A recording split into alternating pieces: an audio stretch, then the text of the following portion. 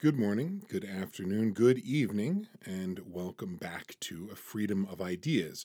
My name is Corey DiBiase. I, as always, am your host. It's a pleasure to have you back. So, you'll recall last time we were talking about, uh, as we've been continuing this conversation about the various aspects of mind, including consciousness, selfhood, of course, for our purposes, free will.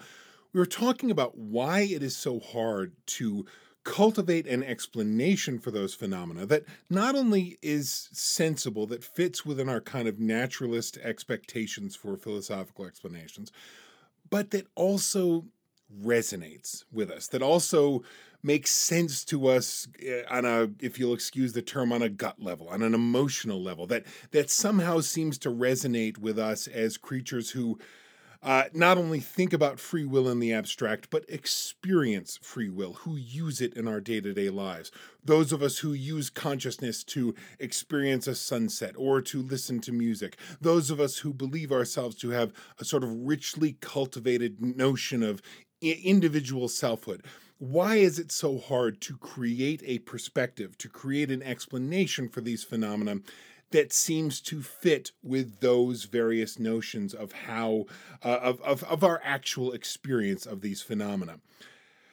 So as we were talking about that, we first talked about the kind of the sort of I called it the radical ubiquity, the constant perspective that we always have on every experience we've ever had. We're always in the same place in our experiences, right? We're always right here, right in front of them. We're always right at the we're in the best seat at the house, but everything is in front of us, everything is part of what we're experiencing. Even things that are more internal experiences, are the feeling of our physical body, our emotions, our memories. Nonetheless, those all seem to fall somehow in front of that radically ubiquitous perceiver, that because we're able to uh, sort of create patterns with these things, we look at all of our experiences and we say, oh, okay, so this one piece of every experience that's there, the fact of it having been observed and felt and, well, experienced, well, that must mean something. So that just the experiencer of all of my experiences, somehow that turns into the real me. And that's how we the again, I'm constantly waving my fingers around as if you can possibly make any sense of that, or see it or perceive it in any way. But that the quote unquote real me, that is the perceiver that is there in every experience that I have, that is so much the quote unquote real me that you could somehow sensibly take that piece out of all of my experiences and plug it into a different set of all life experiences. And it would somehow make sense that this question of what would it mean if I had been born as a different person in a different country, speaking a different language, in different economic circumstances, and all the rest of it. So starting with that, we kind of built on the foundation of that difficulty, that challenge that creates for us as we're always measuring these ideas of mind against our own kind of internal checkpoints, our own little laboratory that we've set up to say, oh, well, does that theory sound like what it's like for me to have this? Well, that's kind of what the lab looks like. So the lab can kind of end up contorting our theories a little bit because of because it is a very subjective experience that we're having. But that's as an aside. Built on the foundation of that difficulty, add the difficulty that we have talked about these ideas for thousands of years. And that constant talking, that constant thinking, that constant writing, it over time it kind of adds a weight to these ideas. The way, I mean, if you watch any show on archaeology on PBS or whatever, and you see the little lines that show as they're digging out a site, and they show you the dugout piece around all of the site where it's being dug out, and you just look and you see layer after layer, little lines, layer after layer after layer, and someone says, each one of these layers is a year, or maybe it's even a much longer period of time. Each one of these layers represents a period of time, and you can just see how the sand or the dirt or the silt or whatever else it is has just piled up ever so slowly, year after year after year. But in all that time, you barely see it happening, but in all that time, of course, the weight of it becomes quite significant. Well, the same thing happens with us and our use of language, which, by the way, is older by, I mean, simply has to be older than the oldest of those ruins that we've excavated. And in all that time, we've been just doing layer after layer after layer after layer of meaning and intricacy and expectation that we are laying on these words like mind, consciousness, freedom. I think freedom might quote unquote suffer from this most of all, although I don't want to say it's not a bad thing. Actually, it's when we kind of flip the coin here and we see what all this means when we're thinking about solutions rather than challenges, when we're actually trying to explain these ideas, well, it turns out this accretion of meaning happening year after year, well, that's going to be really, really a fun tool that we have to work with when we're trying to explain why freedom means something so very important to us. But again, as I continue to say, we don't want to get ahead of ourselves. I mean, once we've got the answer, there's no point continuing to ask the question. So we got to stick here in the challenge part for a while so we can enjoy this. We can linger on it a bit longer. In any event, that's where we left it last time, and that challenge again. And then just think about it as layer after layer after layer. If each one of those layers is a new kind of meaning that is leveled on top of, or actually imbued within, an idea like freedom, it's just another layer of meaning. That layer of meaning is also another layer of expectation. It's another layer of what we want to hear when someone tells us they can properly explain free will.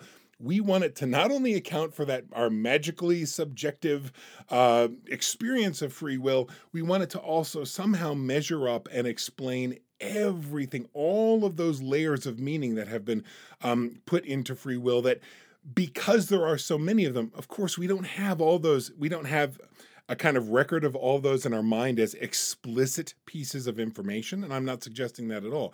I'm saying that the way we use these words in society has just taken on that weight year after year, century after century, millennia after millennia, and that weight and the expectations that it entails is kind of there with us almost instinctively, because of course it isn't just philosophy texts that we're drawing all this freedom talk from. We're getting it from everywhere. And again, I'm making it sound like this is terrible, that there's, oh, Jesus, why don't people just shut up about freedom? This is so stupid. I don't want to talk about that. It's wonderful. Of course, it's fantastic.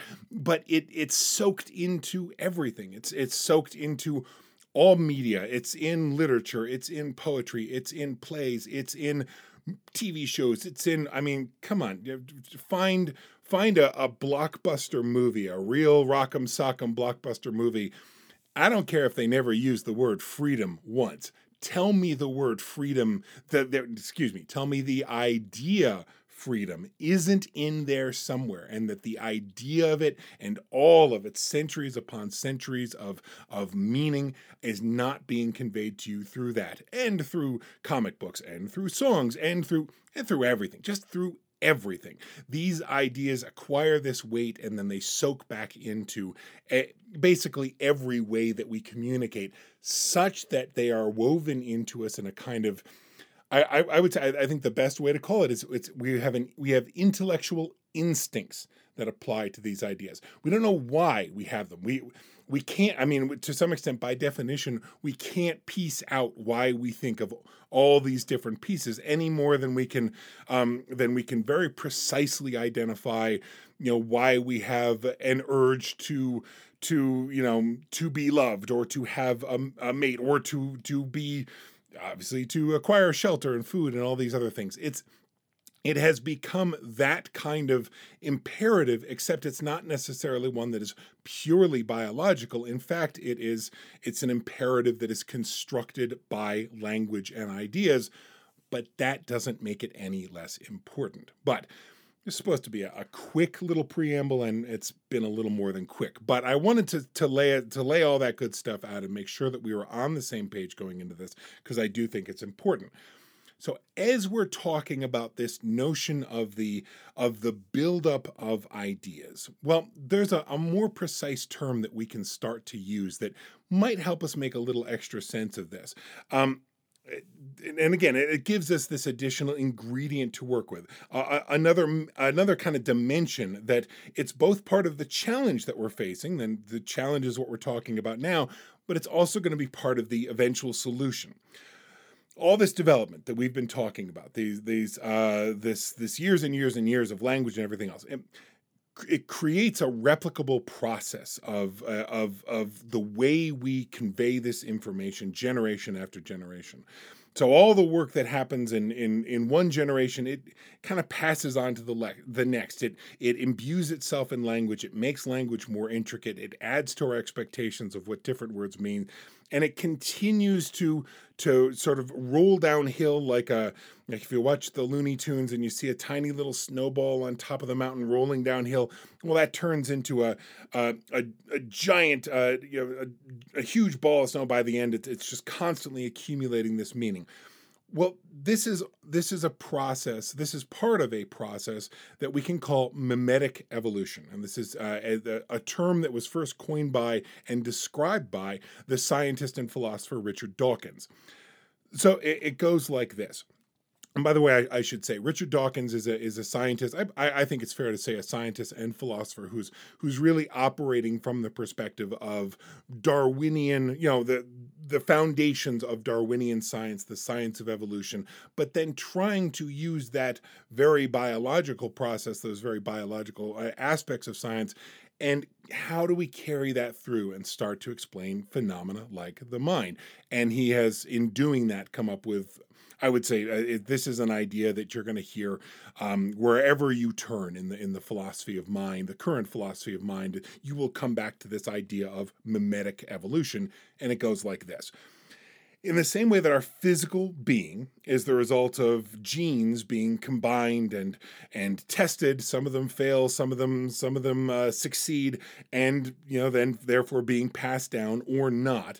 The same way that those genes are being tested and replicated generation after generation through the process of natural selection, we also use memes, meaning genes for mimesis. So if my M's and N's aren't coming out clearly, just to make it very, very clear, it's memes, MEMES, memes. They're most, and a meme is pretty much any kind of idea, any kind of thought, any kind of sensation that we pass between each other. They're like speech, like our behavior, like writing, like media. So in any event, let me stop trying to describe it, and why don't we ask Richard Dawkins to step in and describe it. This is from The Selfish Gene. Quote, examples of memes are tunes, ideas, catchphrases, clothes, fashions, ways of making pots, or building arches. Just as genes propagate themselves in the gene pool by leaping from body to body via sperm and eggs, so memes propagate themselves in the meme pool by leaping from brain to brain via a process which, in a broad sense, can be called imitation. Unquote. So saying chair and teaching someone else to say chair is a kind of mimesis. It's a way of propagating memes. Memes are really idea genes that either replicate, just like real genes, or quote unquote real genes, just like biological genes. They either replicate themselves via their hosts or they die out for want of appeal, utility, or survivability. And like genes, they are replicated or not based on the effect that they have on their hosts in the society that those hosts are living in. So here's some more from Dawkins. Quote, when you plant a fertile meme in my mind, you literally parasitize my brain. Meaning, just as an aside here, he's saying that a meme is like a parasite in the mind. That word parasitize, it didn't immediately transfer for me. So just wanted to clarify that. Anyway, back to the quote. You literally parasitize my brain, turning it into a vehicle for the meme's propagation in just the way that a virus might parasitize the genetic mechanism of a host cell. Unquote.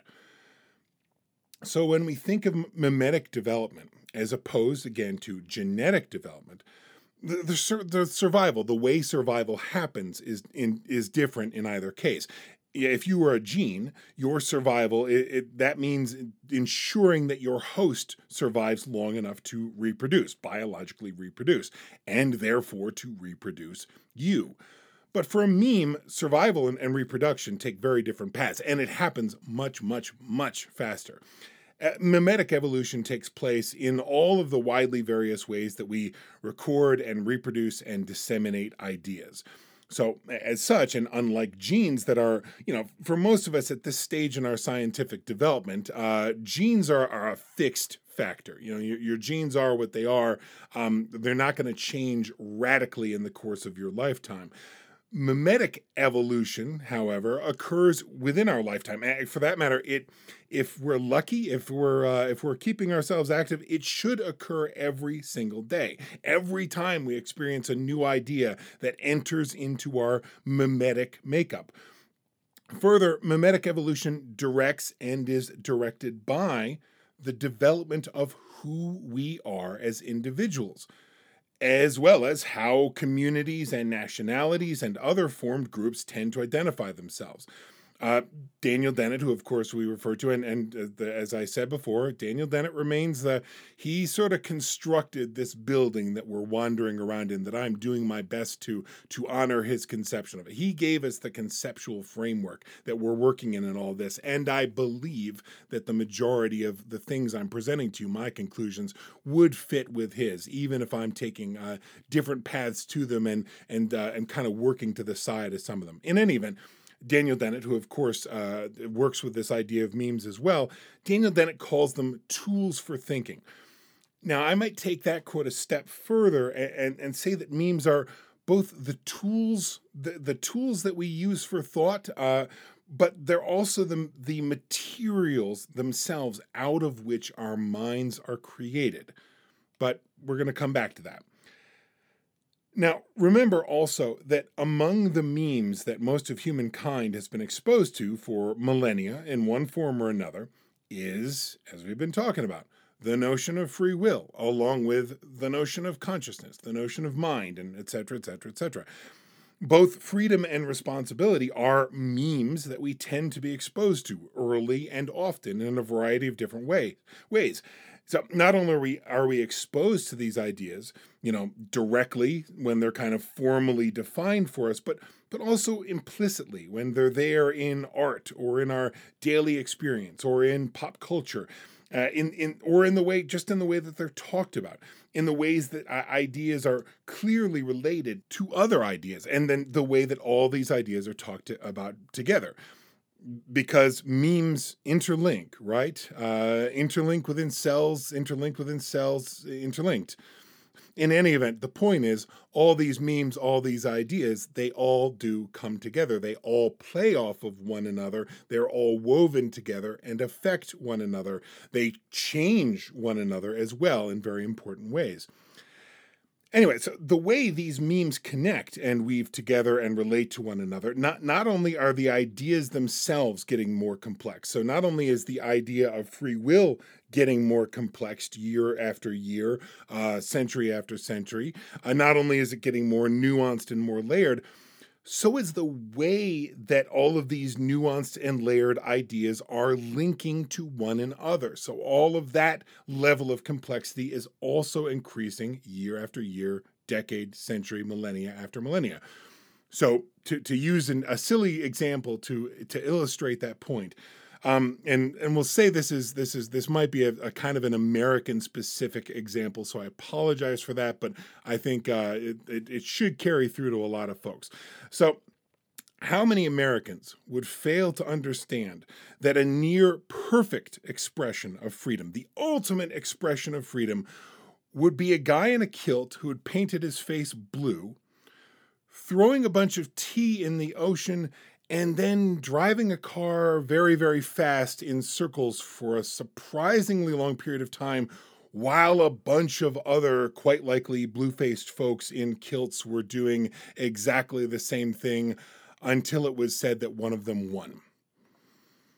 Okay, so that's silly, right? But you see how each of those ideas, each of those references to history and goofy pop references and references to the way we share culture and sports and everything else, all of those things have woven into the idea of freedom in a very important way. Now, we can talk about freedom without talking about those ideas, but we have to recognize that freedom is now just a little bit. Those ideas are part of it, no matter what else we think. Those ideas have woven into the mimetic structure of freedom as we understand it today.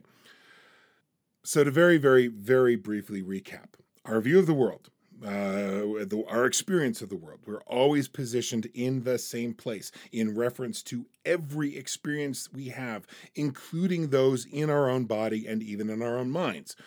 Build on top of that sort of practical just fact about the way we experience the world, build on that foundation a history of the way that we use language that can take any one of these concepts that are not tied down to a thing in the world. They're not chairs, they're freedom and consciousness, ideas that can kind of float off and take on lives of their own. The way we use language in reference to things that are our only ideas builds layer upon layer because there's nothing to stop it doing so. There's nothing to reference it back to in the real world. So it builds layer upon layer of meaning and association and factual and emotional references that seep into our experience, not only via abstract philosophy, not for most of us, not even primarily via philosophy, but more by every endeavor of the mind, meaning comic books, soap operas, religious sermons, movies, every single thing we experience that somehow came from the human mind manages to both reinforce and continue to build these various ideas and memes and everything else. So our unique, singular, perfectly ubiquitous view of the world makes us want a grand explanation for how we could possibly be what we are, and every meme we ever come across does its part to affirm this view of the world, our somewhat what we called egotistical, metaphysically vain view of the world. Every meme we come across does its part to kind of affirm and reinforce that and to build it up and weigh it down even further with more and more and more expectation for whatever kind of explanation we will eventually create. Well, here again, feel like I know you folks so well.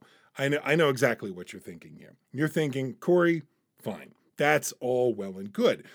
But obviously, it's not like there was more than 1,000 years, more than a millennium of European intellectual history, which reinforced the notion that most real and essential parts of me, that the most real and essential part of me was actually buried deep, deep, deep inside of my mind, away from the transient facts of my experience, away from the banality of nature, and certainly, most certainly, in sort of an active opposition to my natural body. And beyond that, which obviously that's not the case, it's certainly not like that millennium of explicit reinforcement of this idea was then followed by centuries in which the ideas sort of lingered in various ways and to various extents without ever really being contradicted, but also without really being explicitly identified in our experiences, and that process, that kind of lingering, continues up to this very day. Obviously, it's not like any of that is true now, is it? Well, it's funny you should ask, and it's really funny that you should phrase it in exactly that way. But that's we're simpatico, and that's a good thing.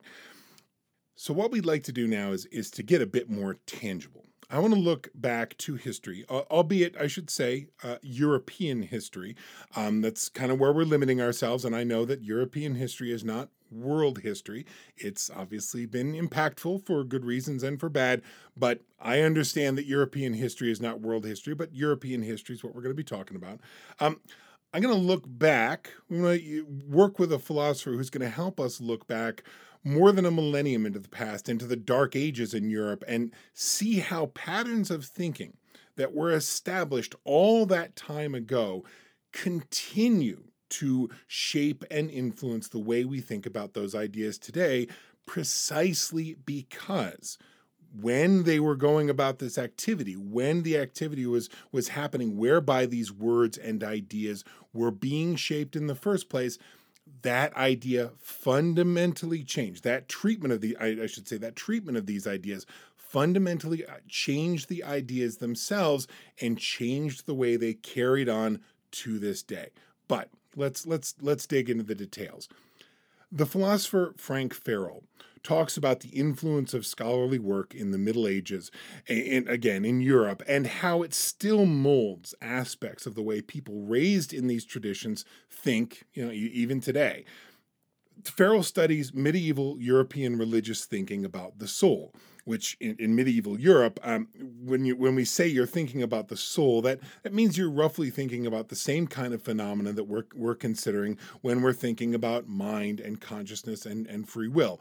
And of course, as we have talked about, putting it all in a religious context, there are some the ramifications of that, the implications of that are very different than our naturalistic approach. But when we say broadly that someone is thinking about the soul in medieval Europe, that means they're contending with these same ideas, these same phenomena. So, in any event, let's hear directly from Dr. Farrell. Quote, "Those who examine conceptions of thinking in modern philosophy often trace the models they investigate back to Descartes. But there's an earlier history to those conceptions, and we need to look at medieval philosophy if we want to understand it.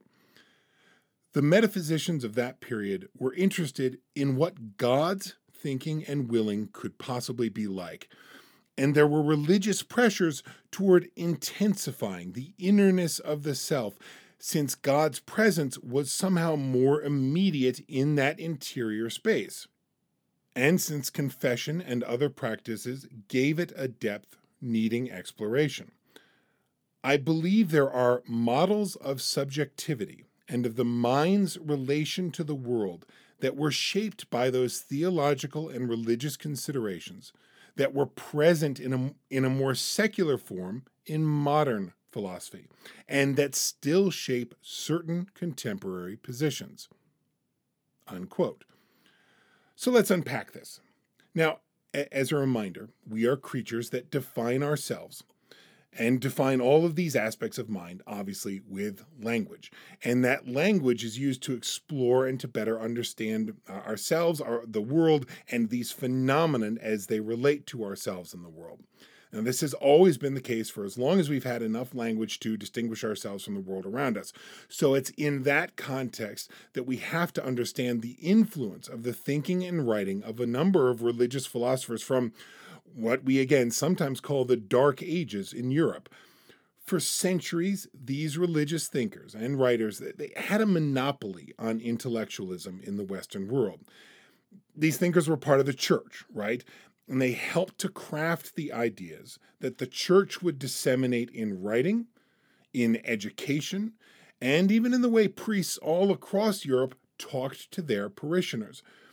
So now remember, in this time and place, the church was one of the few, if not really the only entities that could reach a wide swath of humankind with any kind of message at all. Certainly, when we're talking about messages related to the soul, the mind, consciousness, all of that was coming from the church at this time. That was the only sort of consistent entity that had that kind of media reach, if you will.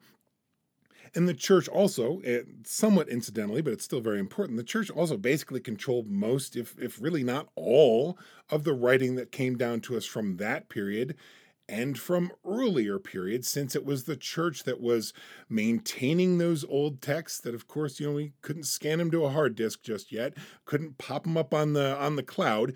We were talking about maintaining actual physical texts.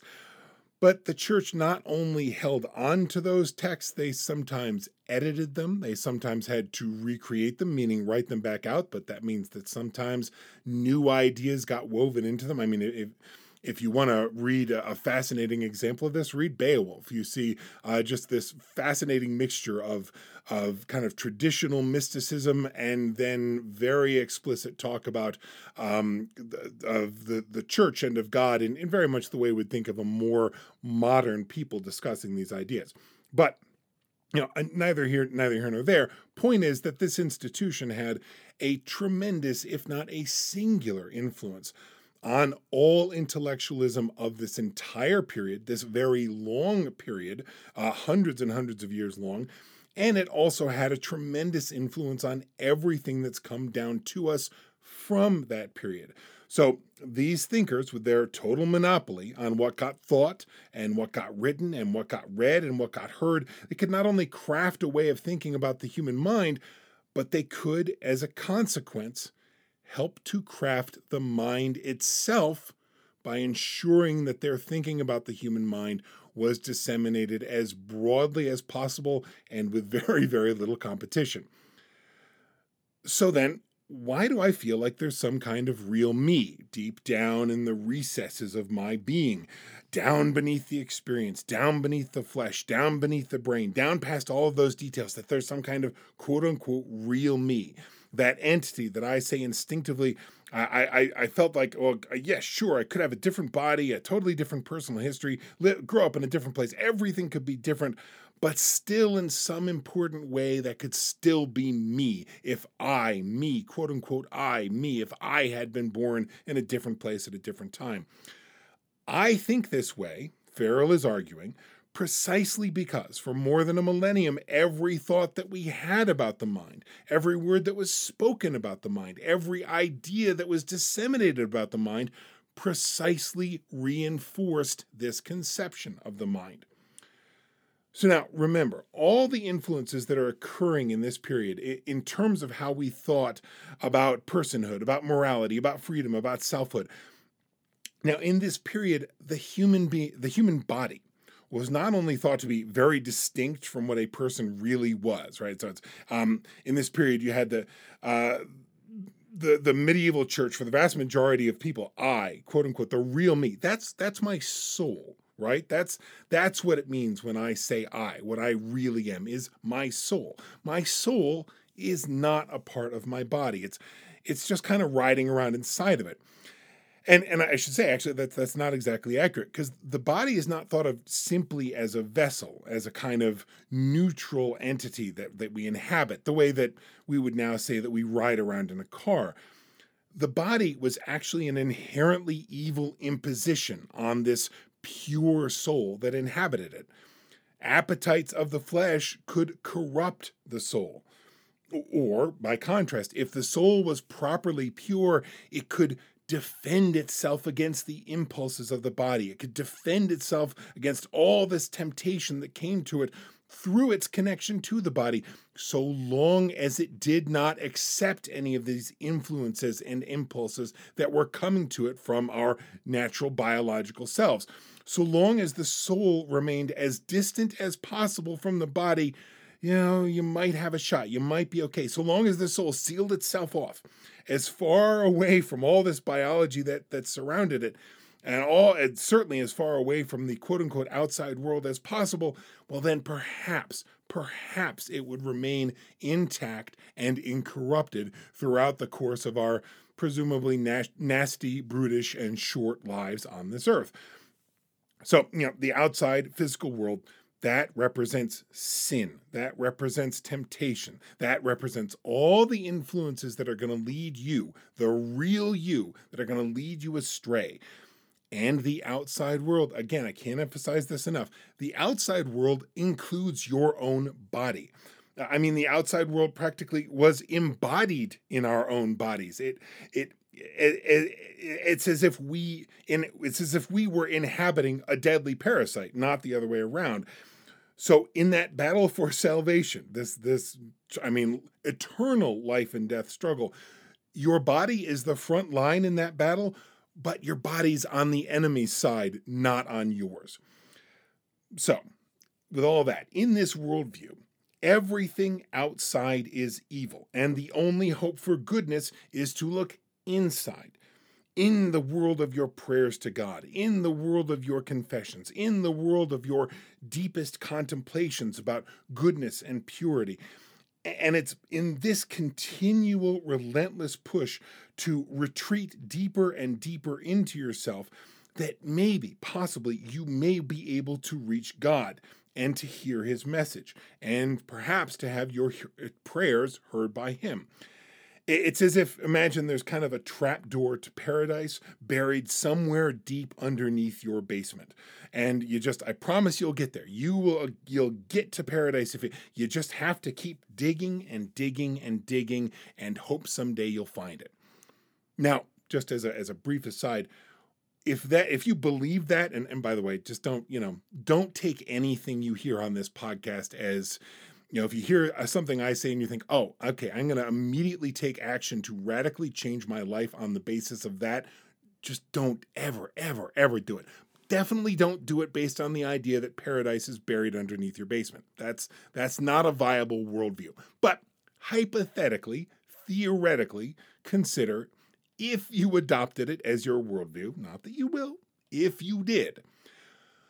Well, from that point forward, what would your social life be like? Would you go out every day? Would you sort of take a walk, see the sights, soak in a little sunshine? Would you go out to dinner with your friends, join a book club, that kind of thing?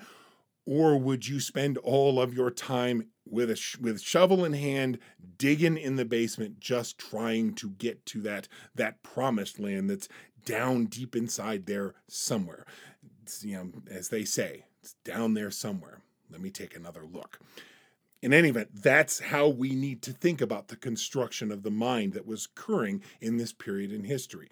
The real you was deep down in there, as deep as it could possibly be, and you just had to keep digging deeper and deeper and deeper to have some hope of finding it.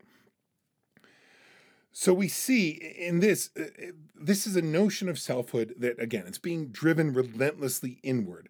And in which, your selfhood is not only different than the physical stuff it lived in, it was under active and perpetual assault by the physical stuff that it lived in.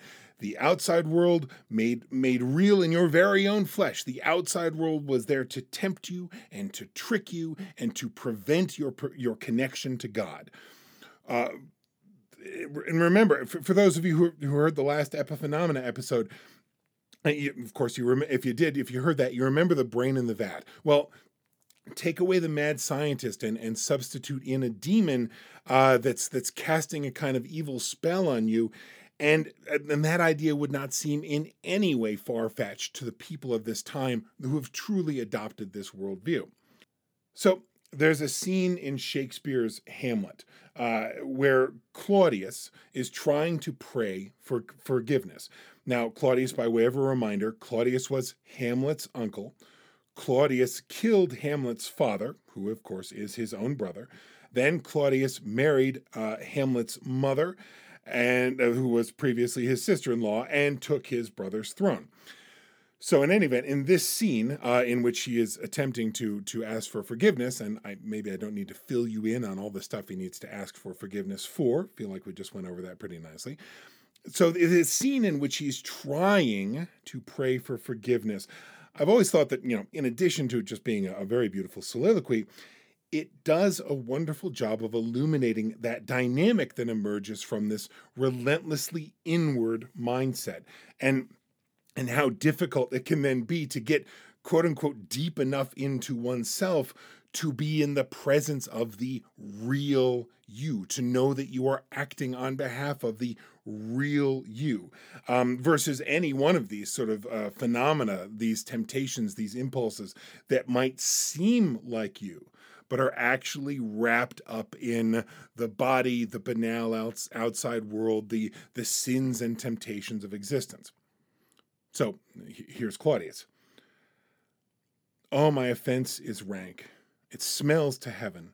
It hath the primal eldest curse upon it, a brother's murder. Pray can I not. Though inclination be as sharp as will, my stronger guilt defeats my strong intent. So what's this about? Claudius, he wants to pray. He intends to pray. And he's alone in his chamber, or, he thinks he's alone. For all he knows, he's alone in his chamber. There's nothing stopping him from praying. So why? So he wants to pray. He can pray. He intends to pray. He has every honest intention of praying. So what's the problem?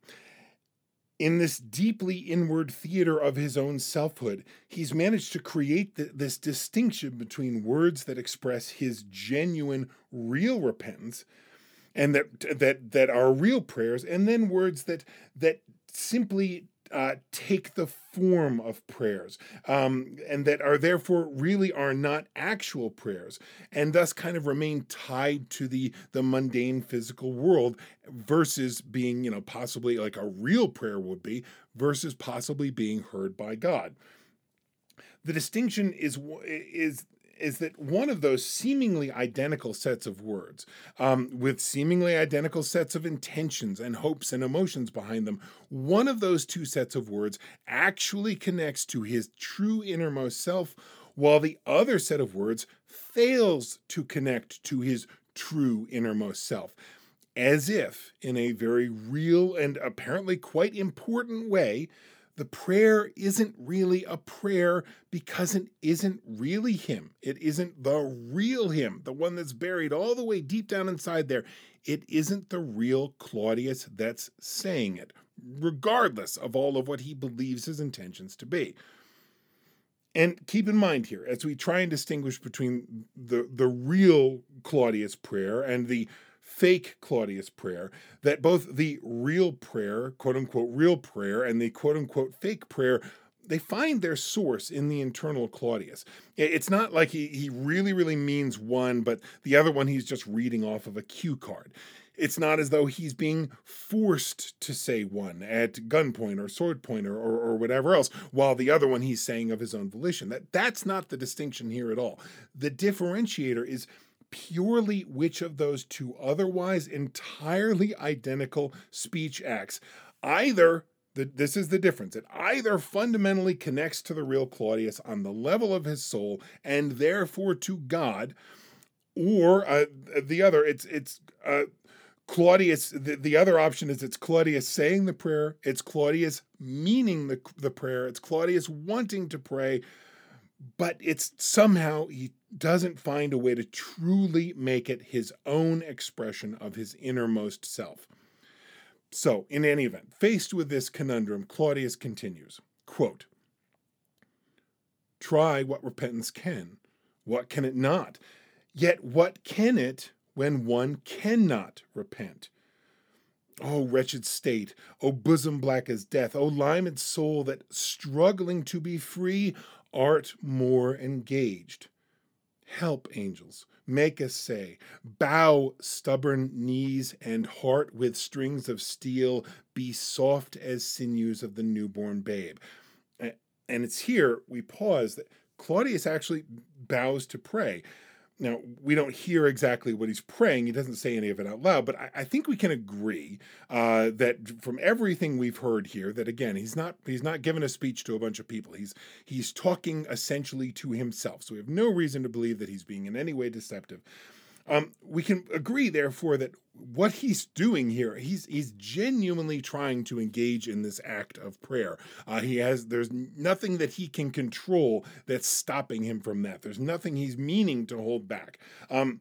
So in any way, this is as genuine as it can be, as far as we can tell. And yet, in some way, real way, there's obviously some kind of problem here. Because Claudius stands and says, "My words fly up, my thoughts remain below. Words without thoughts never to heaven go." Now, we may all have different levels of comfort with Shakespearean English, but there's something in this sentiment that I think we can all resonate with, that, again, I believe is echoing down to us from ideas that first started to percolate millennia ago. Words without thoughts. Words that don't have any real meaning in them.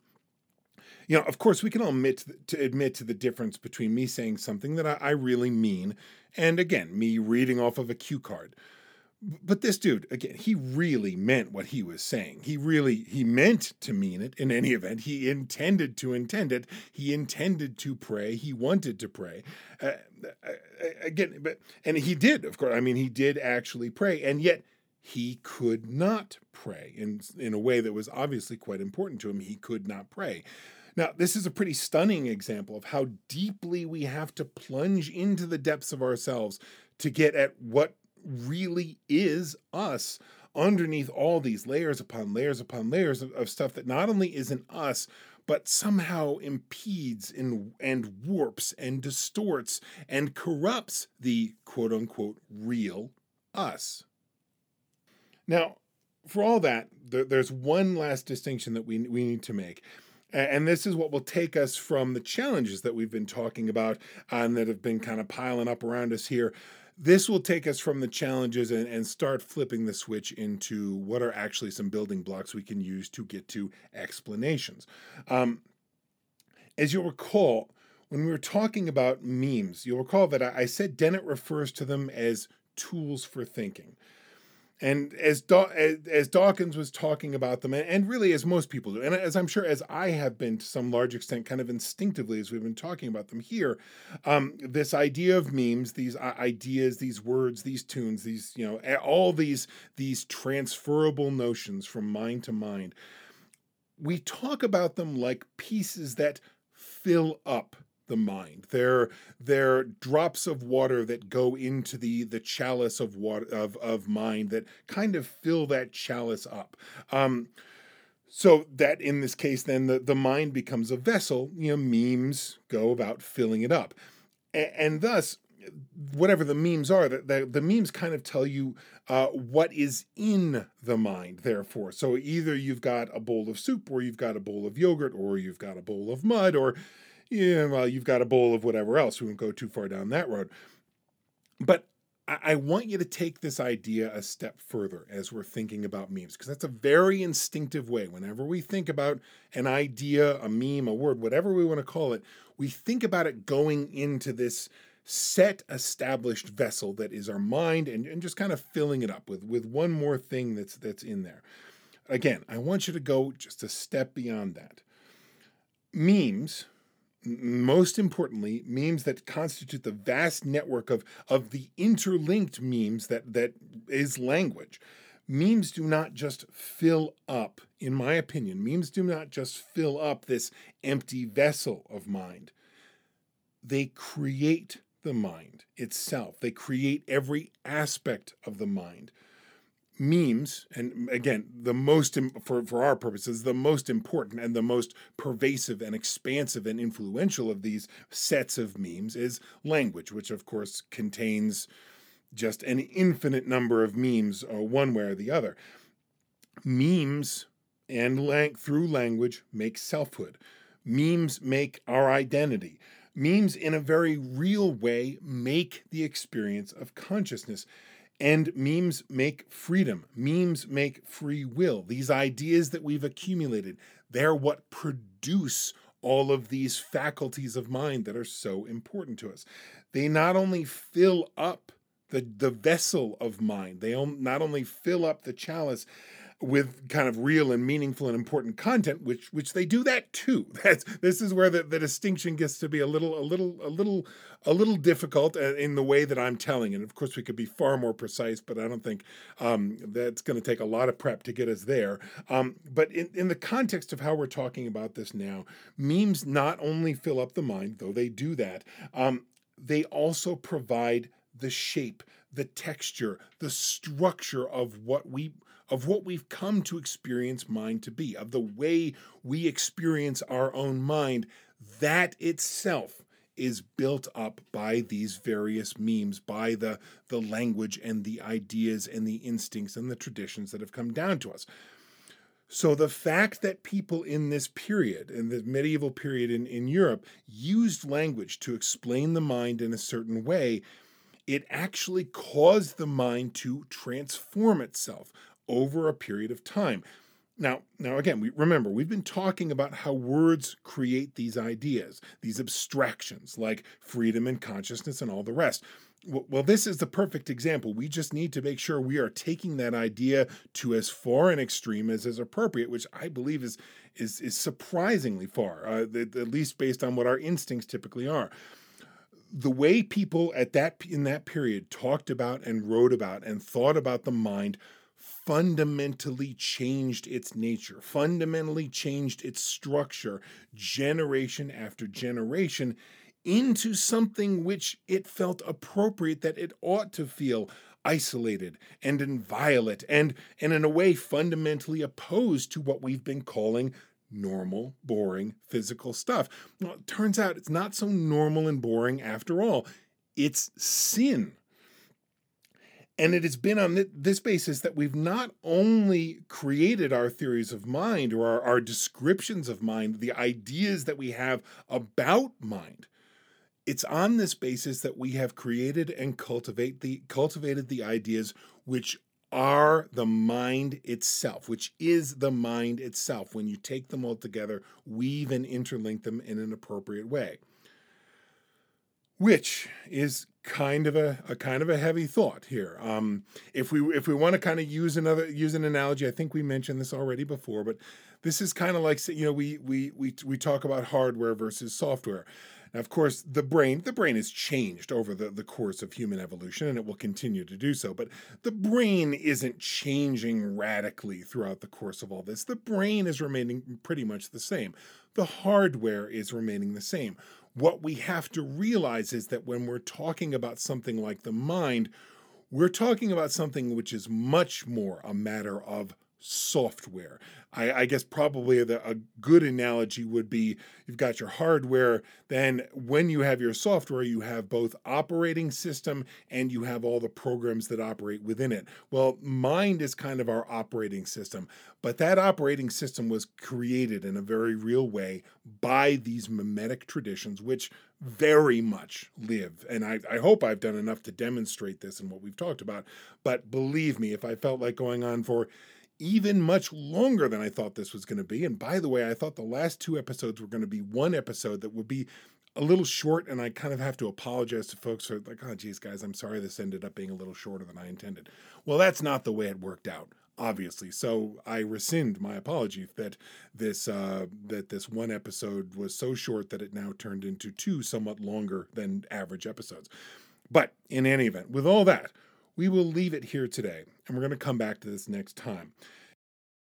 Before we turn to our solutions, we're going to linger just a little bit longer on the challenges, but to make clear the influence that I believe some of these challenges have had, we're going to actually look directly at the work of a guy named Wilder Penfield, who it's reasonable, I believe, to describe Wilder Penfield as the father of modern neuroscience in the way that you would talk about Newton in physics.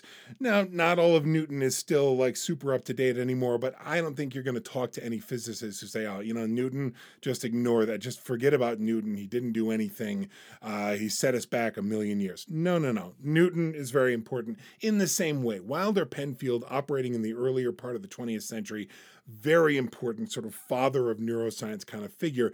We're going to look at his work in neuroscience, and we're going to look at what that told him about not only the brain, but about the mind. And ultimately, I think we're going to piece out why some of the mistakes that I believe, not just me, by the way, but that I believe he made when trying to translate brain into mind. We're going to see how some of those mistakes resonate not with he didn't make a mistake in doing the neuroscience. He didn't do neurosurgery wrong. No, the mistakes he's making actually echo back to the 7th century in a convent in an abbey in France somewhere where these notions of mind were being developed. But again, I digress. I thank you once more for tuning in.